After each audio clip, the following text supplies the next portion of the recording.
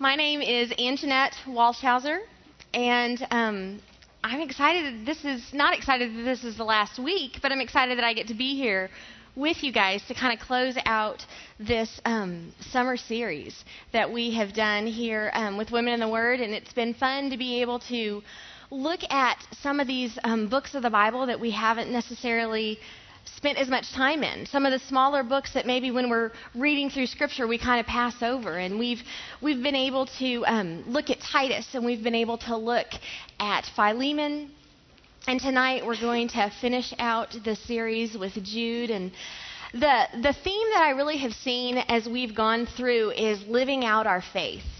Taking what God's Word says and living it out in our day-to-day life.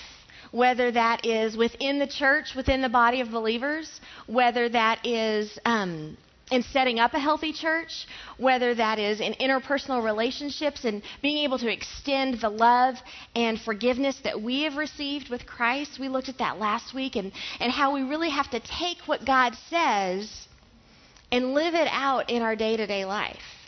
And that's what we're going to be looking at again tonight in Jude. Because what Jude really shows us in his letter is that we are held to a place where we are expected to get off the sidelines and to be a part of the battle, to be a part of this fight for our faith to protect it. Because we live in a world, right, where there are people who want to tear down who God is. They're wanting to tear down what the truth of Scripture is, and we need to be a part of fighting to protect that which we hold so precious. So I think what a great way to end our series here. It's kind of setting us up for as we go out in the summer, for the rest of the summer and into our lives, and being able to say we need to be equipped. We need to be ready, especially in light of all that is happening in our world today, in these last couple of weeks across the nation and in Texas, and that we have the opportunity to stand up and say, this is what I believe, and I am equipped to be able to do so. I became a Christian when I was 16 years old. I've shared my story before when I've taught and with some of you, but I just wanted to kind of go in again about how this struggle that sometimes we deal with, that all of us deal with, right, where we've got almost one hand with God's grace and one hand in the world. I came to Christ when I was 16 years old, and I was a really typical rebellious teenager at the time. I was the most important person in my life was me, and everything that I wanted to do was really to have as much fun as possible. That was my goal in life. And so when I first came face to face with who God was and the fact that He wanted to have a relationship with me, I was told that God wanted to have a relationship with me, but He couldn't because of my sin. And for me, I knew what my lifestyle was. And it was very easy for me to be able to recognize, okay, I'm the reason. I'm the problem between me and God. And then I began to understand that He sent His Son, Jesus Christ, to die on the cross and take my consequence on Him for the whole purpose for me to have that relationship with God. That was the entire purpose of Jesus coming, was to reconcile us back to the Father. And so I trusted Christ when I was 16 years old, but honestly, the people who were in my life over here that I spent the majority of my time with probably didn't have any clue that everything about my heart had changed.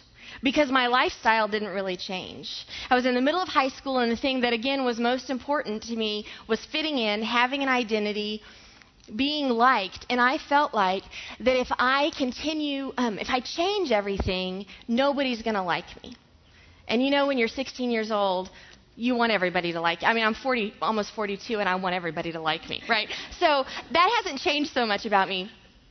But what I was dealing with in this situation was I was about to go off to college, and I'd spent about 2 years really walking between here with God's grace and here with my worldly friends.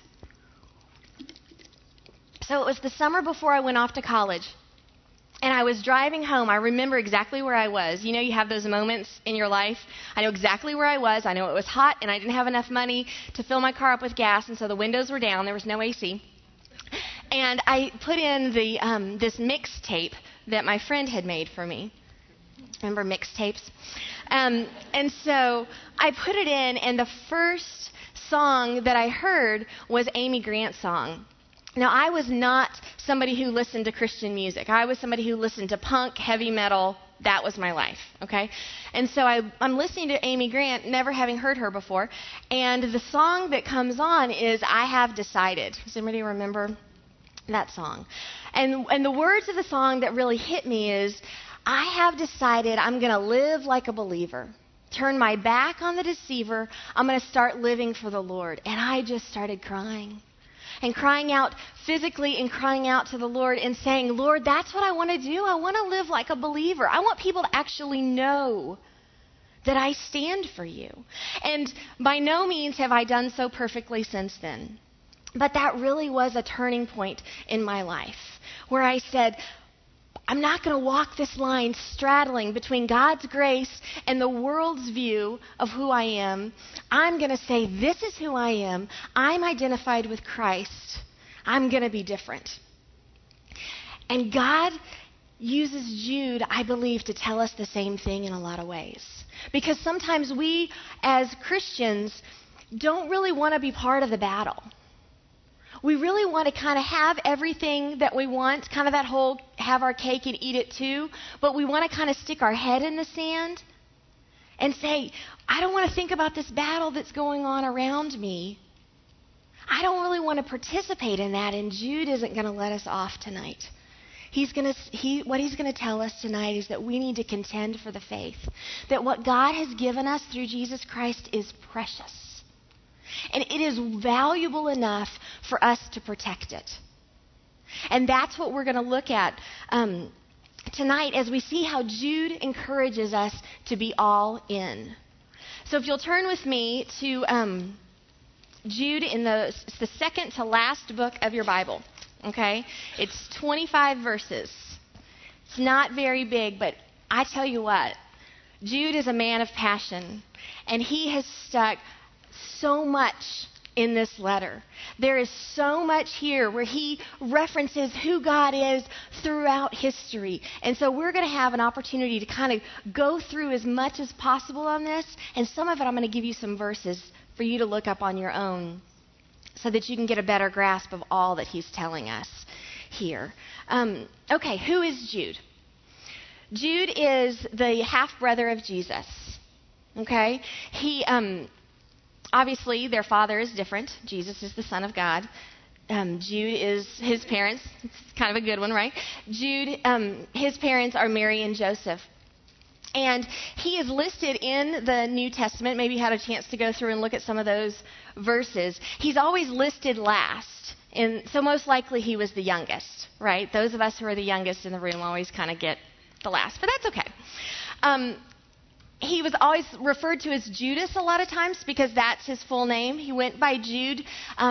It's helpful for us in the fact that it doesn't confuse us that he is not the disciple that betrayed Jesus.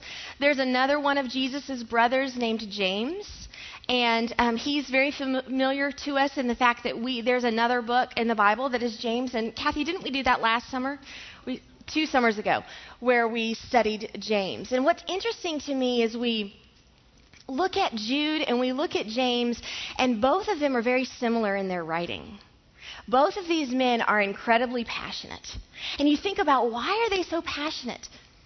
They're the brother of Christ. And when he was here on earth, when Jesus walked on this earth, Jesus' family didn't really support him completely. There were times where they thought he was crazy. They didn't understand exactly what it is that he was doing. And so it wasn't until we see in Acts that Jude stands along with the disciples and the apostles, and he stands for Christ. So imagine, if you can, your brother is the Messiah. You doubted him when he was here on earth. And then you've realized that he is your Savior. You can imagine why he'd be passionate. You can imagine why he would tell us that we have to contend for this faith because it is so incredibly precious. It's everything that we have in our life of who Jesus is and what the relationship that we have with God the Father is. So he's a passionate man. He also is a man who would go through and he would travel to the different churches that were being established during this first century time. The book of Jude was written most likely around 67 AD. Okay? And so this was a letter that was written as he would go around to the different churches and he would teach. And we don't know exactly who the recipients of this letter are. Possibly it was written to one particular church and then it just got passed around. We aren't sure, and we don't know exactly the events that led up to him writing this. We know that we're going to find out as we go through today that it involves false teachers, right? But there's lots of opportunities. Many theologians have lots of different opinions about where exactly this fell in the time of what they were dealing with and what Jude specifically was addressing. But for our purposes today, it doesn't really matter exactly what the false teachers, what part they were from, because we all can understand and relate to the fact that there are false teachers, right? Everything that Jude has here in this letter not only applies to the first century church, but very similar to Titus and to Philemon, it applies to our life today. And who Christ is makes a difference in how we live our life. And the false teachers today are doing the same thing in the fact that they're trying to distort the character of God. Another thing about Jude that I think is important for us to understand, that's a little bit unique to the book of Jude or to this letter, is that when Jude is writing, he refers to things that we really don't find a whole lot of information about in the rest of Scripture. Okay, remember, this is during when the church is first being established, and there are lots of people who are traveling along and sharing truth in these churches.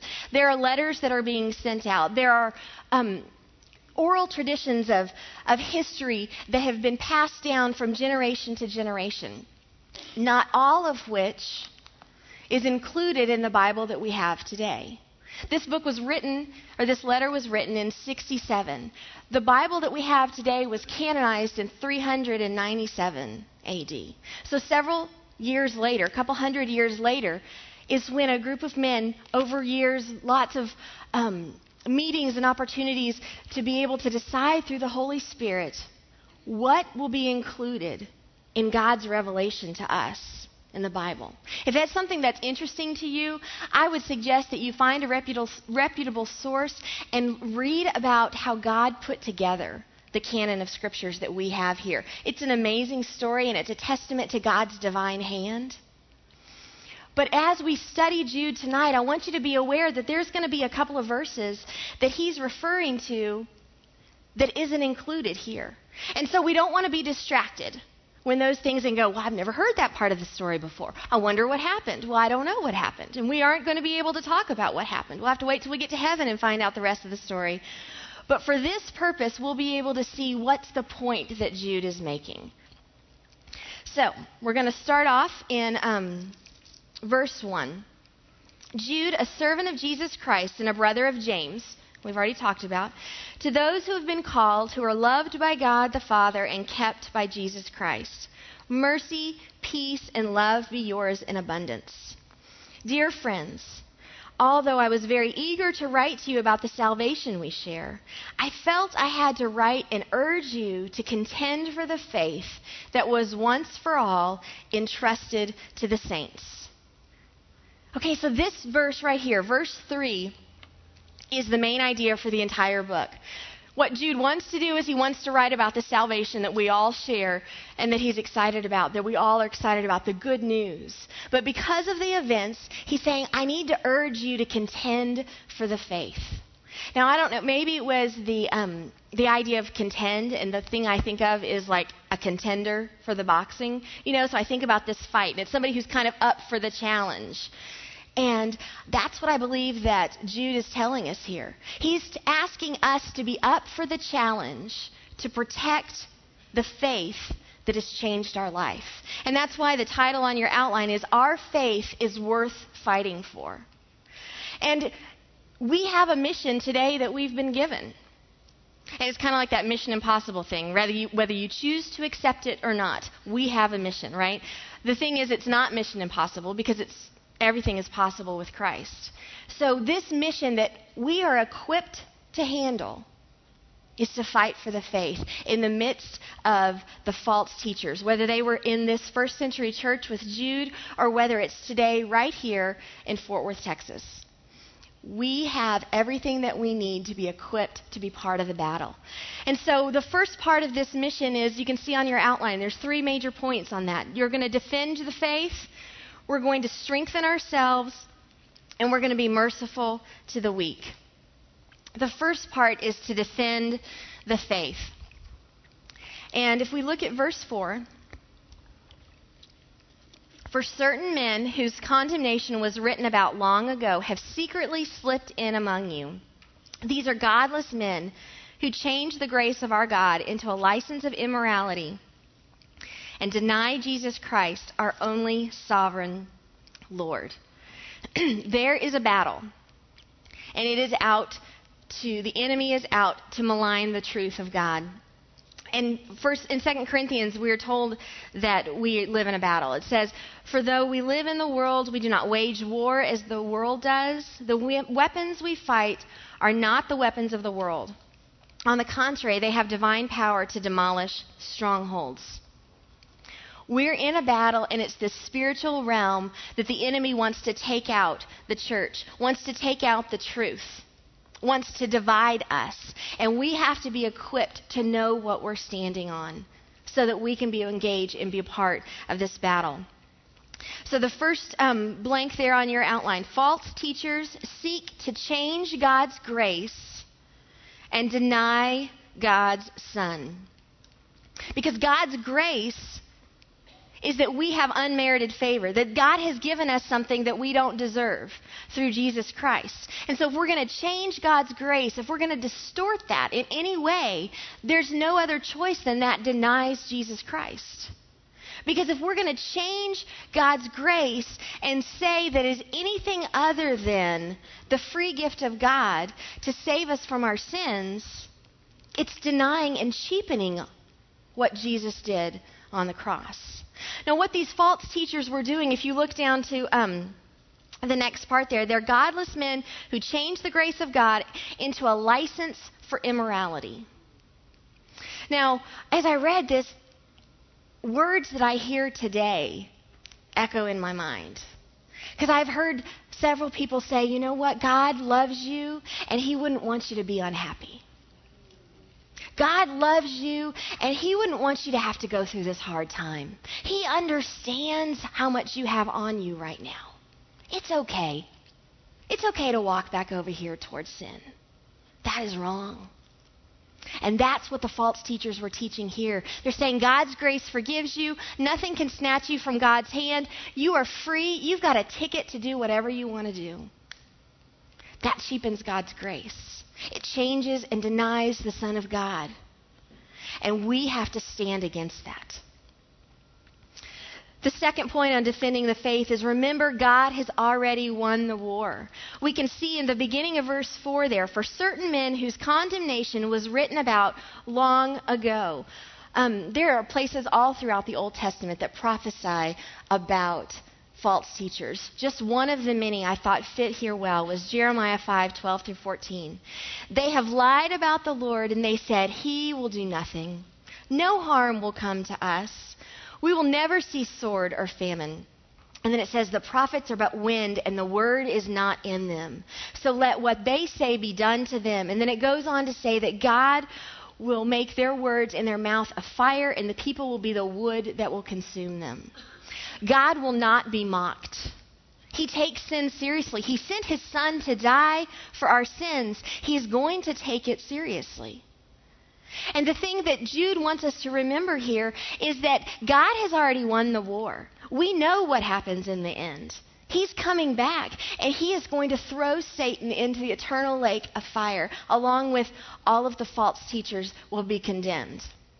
Okay? But what Jude wants us to do also is he wants us to remember that God's taken care of this in the past. And so Jude does an excellent job of reminding us different places in the Old Testament where God has dealt decisively with those who have gone against him. So in verses 5 through 7, though you already know this, I want to remind you that the Lord has delivered his people out of Egypt, but later destroyed those who did not believe. So you can see on your outline, the first Old Testament example is Egypt. Okay, we don't have time to go back into Egypt and talk through all of that. So if you want to, jot this down. Exodus 16 through 20 and Numbers 13 and 14. Exodus 16 through 20 and Numbers 13 and 14. And basically what was happening is this is the time when Moses took the Israelites out of Egypt when they were enslaved, right? They go through the Red Sea. God gives them enough to eat. They grumble and complain. They don't like it. Moses goes up to get the 10 Commandments. They grumble and complain. They don't like it. They make a golden calf. They worship him. God takes them to the promised land. They go in. They say, yeah, it's great. Milk and honey, wonderful. But did you see the people that live there? We can't fight them. No, I'd rather go back to slavery. And God says, enough. He says that this generation will die out and will not be able to experience the rest because God deals seriously with our sin. The second example we have in verse 6. And the angels who did not keep their positions of authority but abandoned their home, these he has kept in darkness, bound with everlasting chains for judgment on the great day. Okay, this is our first example where we don't have a whole lot in Scripture to help us understand what he's talking about, okay?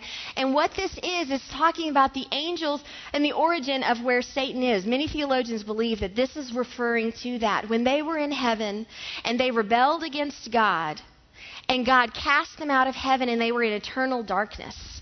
These are the angels who saw the light, lived every day within the light of the Lord, to be taken from them, never to experience that again. And eventually their fate is the lake of fire. God deals decisively with sin. The third example here, Sodom and Gomorrah in verse 7. In a similar way, Sodom and Gomorrah and the surrounding towns gave themselves up to sexual immorality and perversion. These three serve as an example for those who suffer the punishment of eternal fire. Okay, Sodom and Gomorrah, write this down if you would choose to go back and look at it. Genesis 18 and 19. It's a fascinating story when you watch and see Abraham going back and forth with God in order to redeem the city where his nephew Lot lived. But the thing is that Lot at this point, who lives in Sodom and Gomorrah, is so entrenched with the perversion that is around them that God literally has to send angels to take him by the hand and run him out of this burning city because God deals with sin. And he doesn't take it lightly. And Jude reminds us that God has done that in the past. He is fully capable of doing it at the time when Jude wrote this. And we need to be reminded God is fully capable of taking care of that go against him today. And he is going to win the war in the future. Now, the next part under defending the faith is that we must know the enemy. We need to know what we're dealing with in the battle. And so some of the characteristics of the false teachers, of the enemy, I've listed there for you. They reject authority and play with sin. They're deceptive leaders who seek to serve themselves. And so in these verses, the largest chunk of this letter, Jude uses some amazing language, descriptive language, in order to describe who these false teachers are. So let's walk through that together, starting in verse 8. In the same way, these dreamers, these false teachers, who would actually say, God has given me a revelation in my dream that is greater than this. God's revelation is enough. The same way, the dreamers pollute their own bodies, reject authority, and slander celestial beings. But even the archangel Michael, who was disputing with the devil about the body of Moses, did not dare to bring a slanderous accusation against him, but said, "The Lord rebuke you." Okay, here's another one of those stories we don't know a whole lot about. But the point is, you have Michael, who is the archangel. He is the highest in the ranking of the angels, and he is disputing with Satan himself for Moses' body. You would think that Michael, he has some authority, right? He is used to doing these battles, and he doesn't take it upon himself to rebuke Satan. He says the Lord is the authority, and he is the one who will rebuke it. And Jude is showing us the contrast in the fact that Michael, who might have had a bit more authority, even he recognized it. Whereas these men, if we go on into verse 10, these men speak abusively against whatever they do not understand. And what things they do understand is by instinct. Like unreasoning animals, these are the very things that destroy them. When we look at false teachers today, whether it is a church that happens to have a pastor who is teaching untruth, we are blessed in that we don't have that here. Kathy did a great job talking about the elders in our when she was talking about Titus. When we set up a healthy church, part of the elders' role is to protect us from the false teachers who would come in. But there are false teachers that aren't just in the pulpit. There are false teachers that are in media. There are false teachers that are in pop culture. There are false teachers in the government. There are false teachers that maybe sit across from you at Starbucks and tickle your ears with what you want to hear, rather than the truth of God's word. And usually what they say is by instinct. That's what he's talking here. Not because of the spirit that is within them. Because it just makes sense to them, but they don't really understand what it is that they're talking about. And then we go on in verse 11, and Jude says, "Woe to them! They have taken the way of Cain. They have rushed to the prophet for Balaam's error, and they have been destroyed in Korah's rebellion." 3 more examples that Jude gives us in the Old Testament of the characteristics. So let me go through those very quickly. The first one, Cain, is Genesis 4. If you want to look at that later on. Cain is the son of Adam and Eve. Okay? Generally, the story goes, part of this history is that Cain and Abel were both asked for a worship offering, to present God a worship offering. Cain brought grain and fruits of his labor, and Abel, who was a shepherd, brought a killed animal to sacrifice before the Lord. And God said, Cain's I reject, Abel's I approve of. And Cain's response was to be downtrodden. And look on your verse sheet, Genesis 4, 6 through 7. Then the Lord said to Cain, "Why are you angry? Why is your face downcast? If you do what is right, will you not be accepted? But if you do not do what is right, sin is crouching at your door. It desires to have you, but you must master it." So God gives him a warning, but Cain doesn't heed that warning. He rejects that authority. What does Cain do? He kills his brother. He doesn't master that because he is the ultimate authority. He is the one that he answers to himself, not to God. The second example we have here is they rushed for profit to Balaam's error. And this you can find in Numbers 22. Again, another fascinating part of our history where Balaam actually is hired out for profit in order to curse Israel. And he is a prophet himself, and what he chooses to do is to listen to the king who gives him money, and God tries to stop him with a donkey talking to him. And Balaam says, "No, that's not what I'm going to do." We can see more insight into 2 Peter 2:15 about how Balaam, what really motivated him. They left the straight way and wandered off to follow the way of Balaam, son of Beor, who loved the wages of wickedness. He served himself. He was out for his own profit. The third example we see here in verse 11 is Korah's rebellion, and you can find that in Numbers chapter 16. This again was during the time of Moses and Aaron when they were wandering in the wilderness before going ultimately into the promised land, and Korah became dissatisfied with their leadership.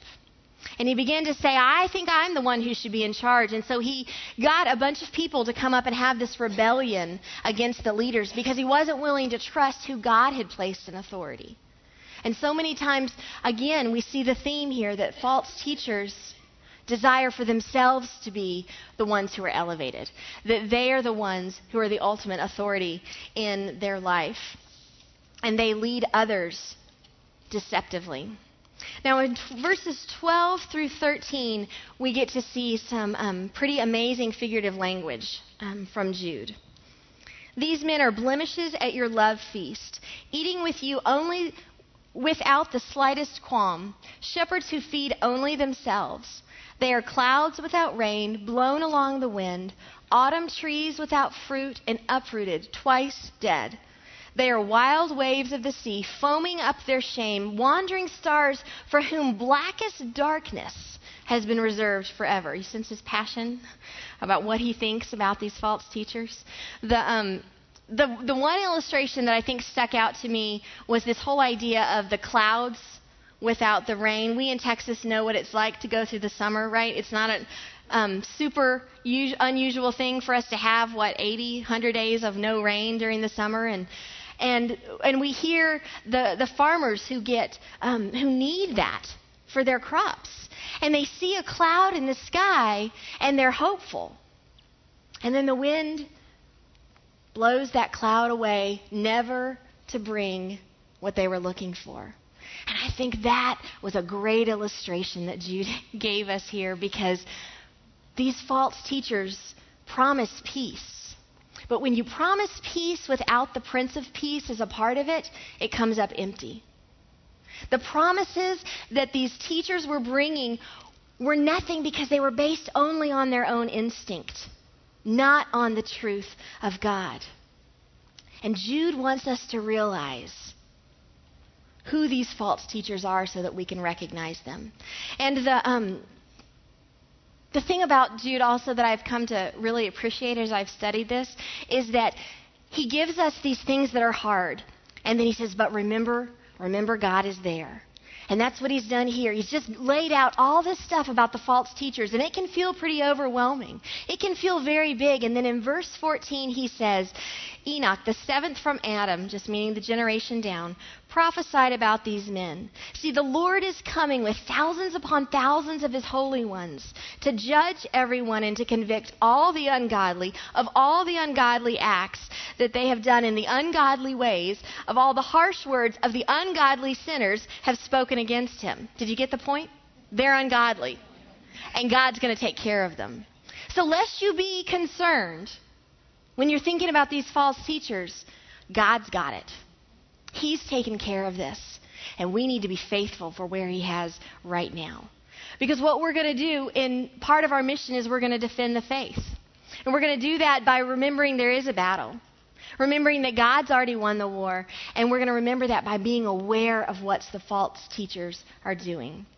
And then in verse 17 through 19, Jude really calls us to persevere in here. And he says, this is, I forgot verse 16. Just in case you hadn't gotten it, these men are grumblers, fault finders. They follow their own evil desires. They boast about themselves and flatter others for their own advantage. He wanted to make sure we get who those false teachers are, right? So then in 17 through 19, he's calling us to persevere. And he's calling us to continue to press on and remember what the motive of the false teachers are. If you look here in verse 19, he says, these men who divide you. That is their goal, is to divide you. Jude is telling us here that we need to stand firm and protect this faith that is so precious to us, that is worth fighting for. And he says these false teachers are going to do everything they can to pull you down, to divide the churches, to make you doubt, to make you question. But persevere. Hold on. They do not have the Spirit. So what do we do? What do we do at this point? We're aware of the battle. We know that God's in control. We know the characteristics of the enemy. What can we do to be equipped for this battle? And so we see here in verse 20. But you, dear friends, build yourselves up in your most holy faith and pray in the Holy Spirit. Keep yourself in God's love and wait for the mercy of our Lord Jesus Christ to bring you eternal life. When we come to Christ, our eternal life starts at that moment. from this point forward.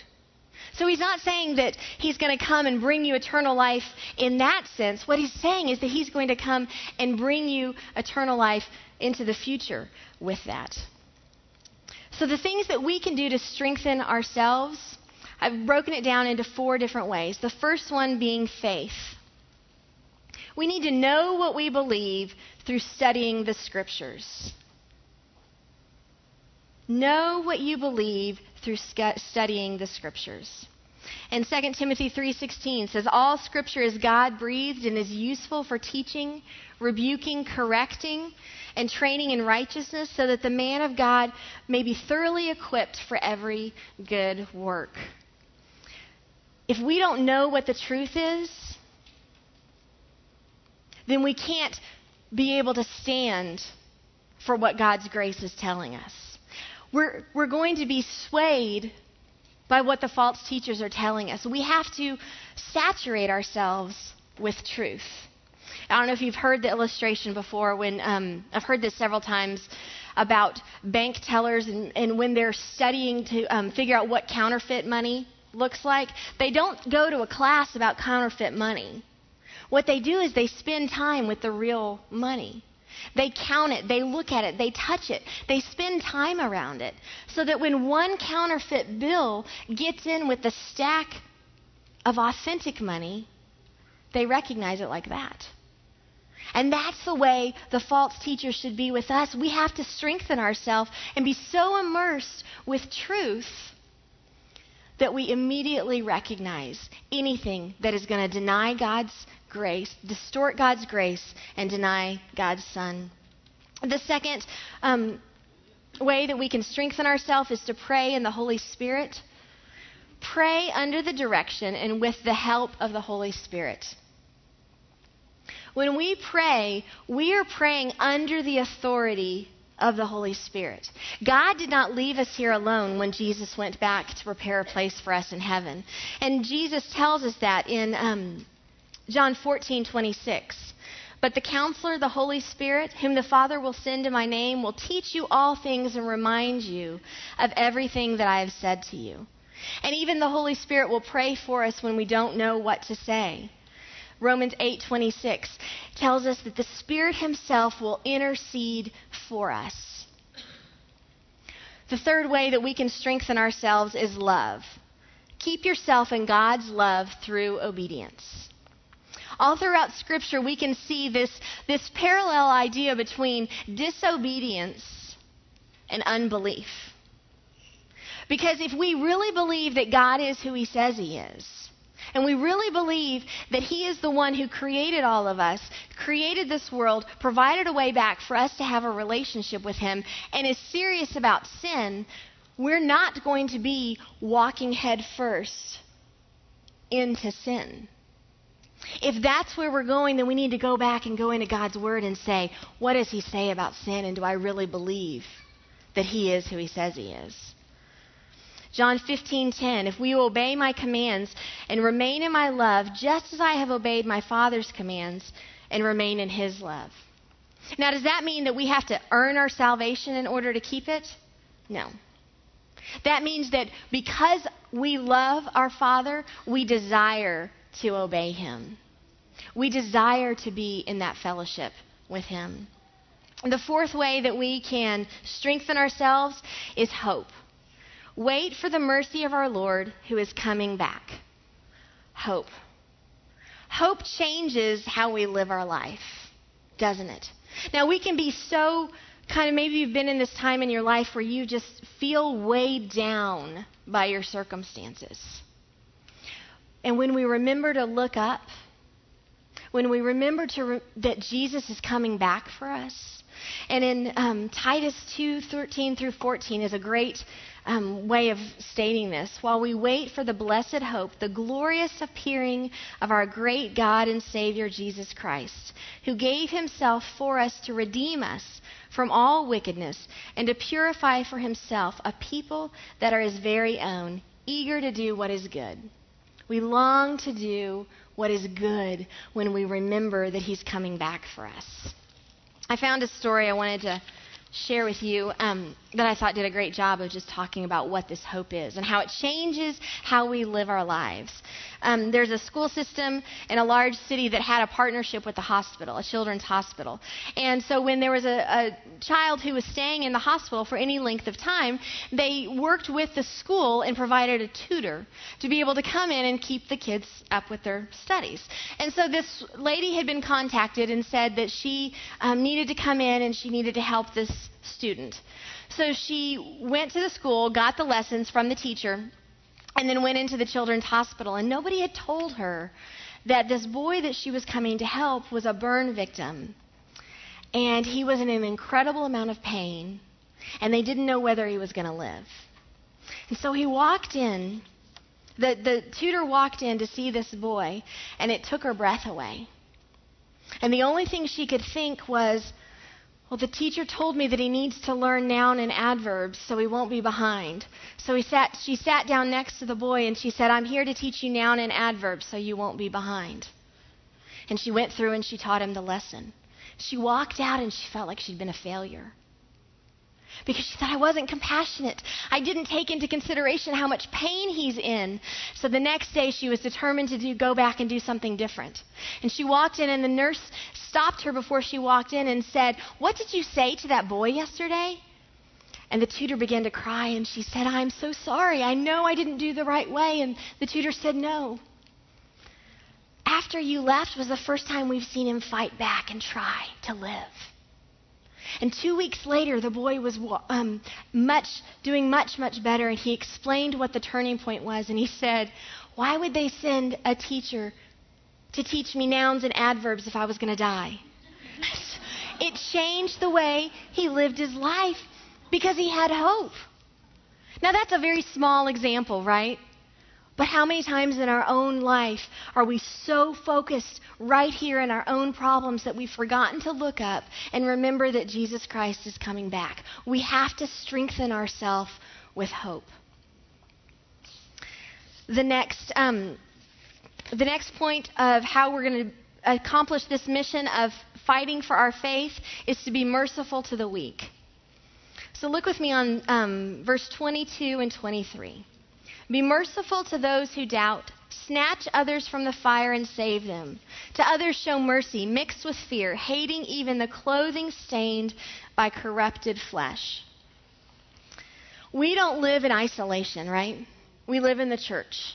Thank you, Lord, for letting us live in the church. And there are those of us in this room that are doing pretty well in our walk with the Lord right now. There are those of us in this room that are struggling significantly. And tomorrow, maybe those of us who are struggling significantly will be walking with the Lord very well. And maybe some of those who are walking right now, next month, are going to be struggling significantly because everyone in this room has the potential for being the weaker. And we all need to have mercy shown to us. So I think that Jude really divides up these weak into three different groups of people: the doubting, the burning, and the dangerous. The first one, it says, be merciful to those who doubt. These are the ones who are hearing the false teachers and maybe, that makes sense.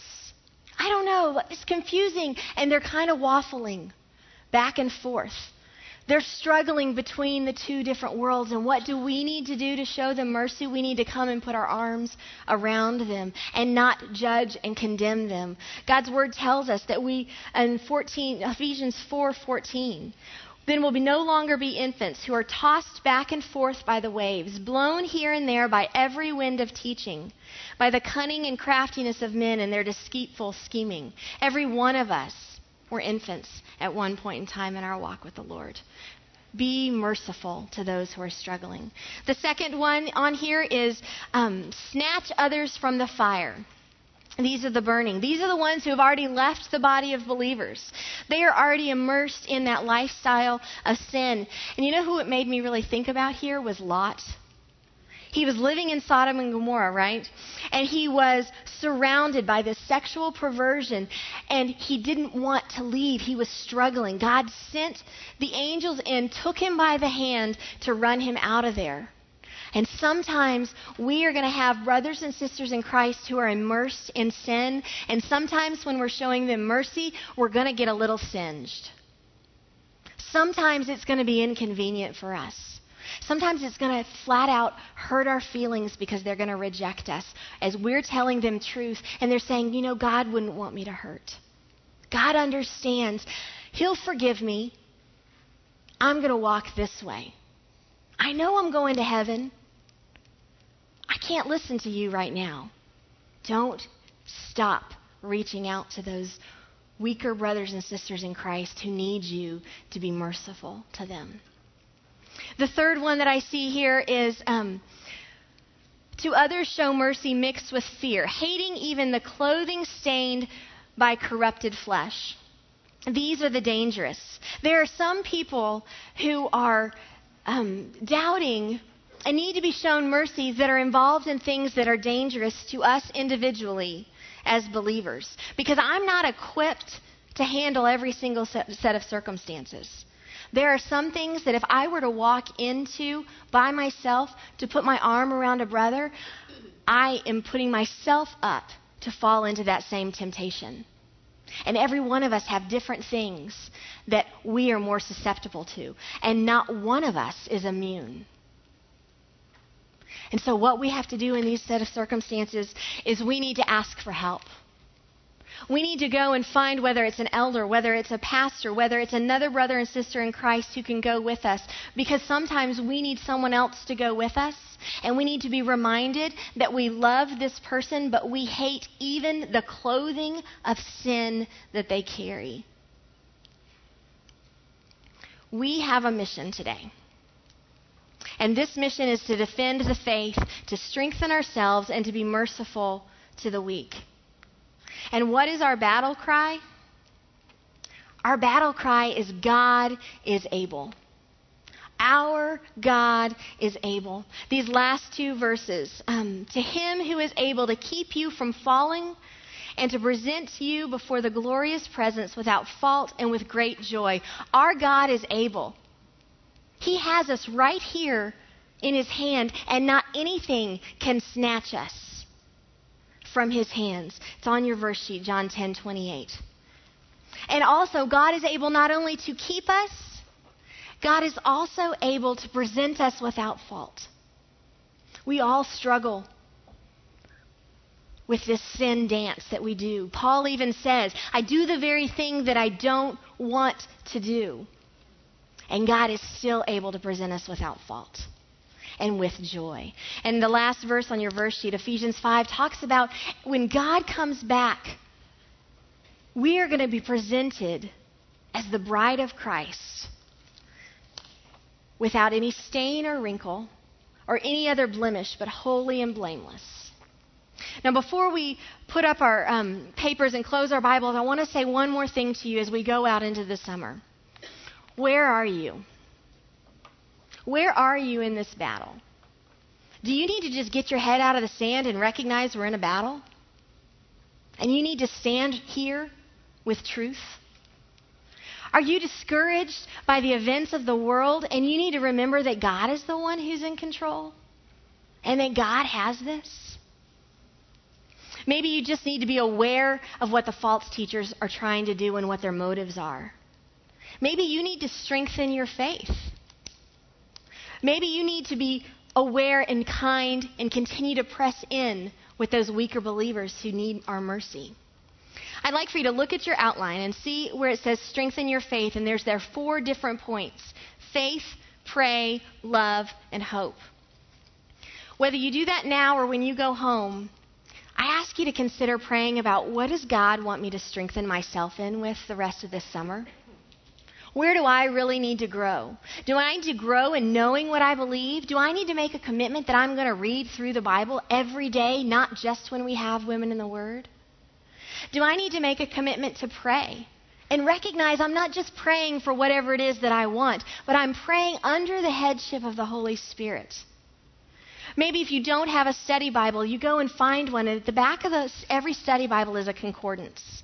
And it's an alphabetical listing of all the major points that are in Scripture. Maybe you need to spend the rest of the summer looking up the word pray or prayer in the back of your Bible and spend that time seeing what God's Word says about prayer.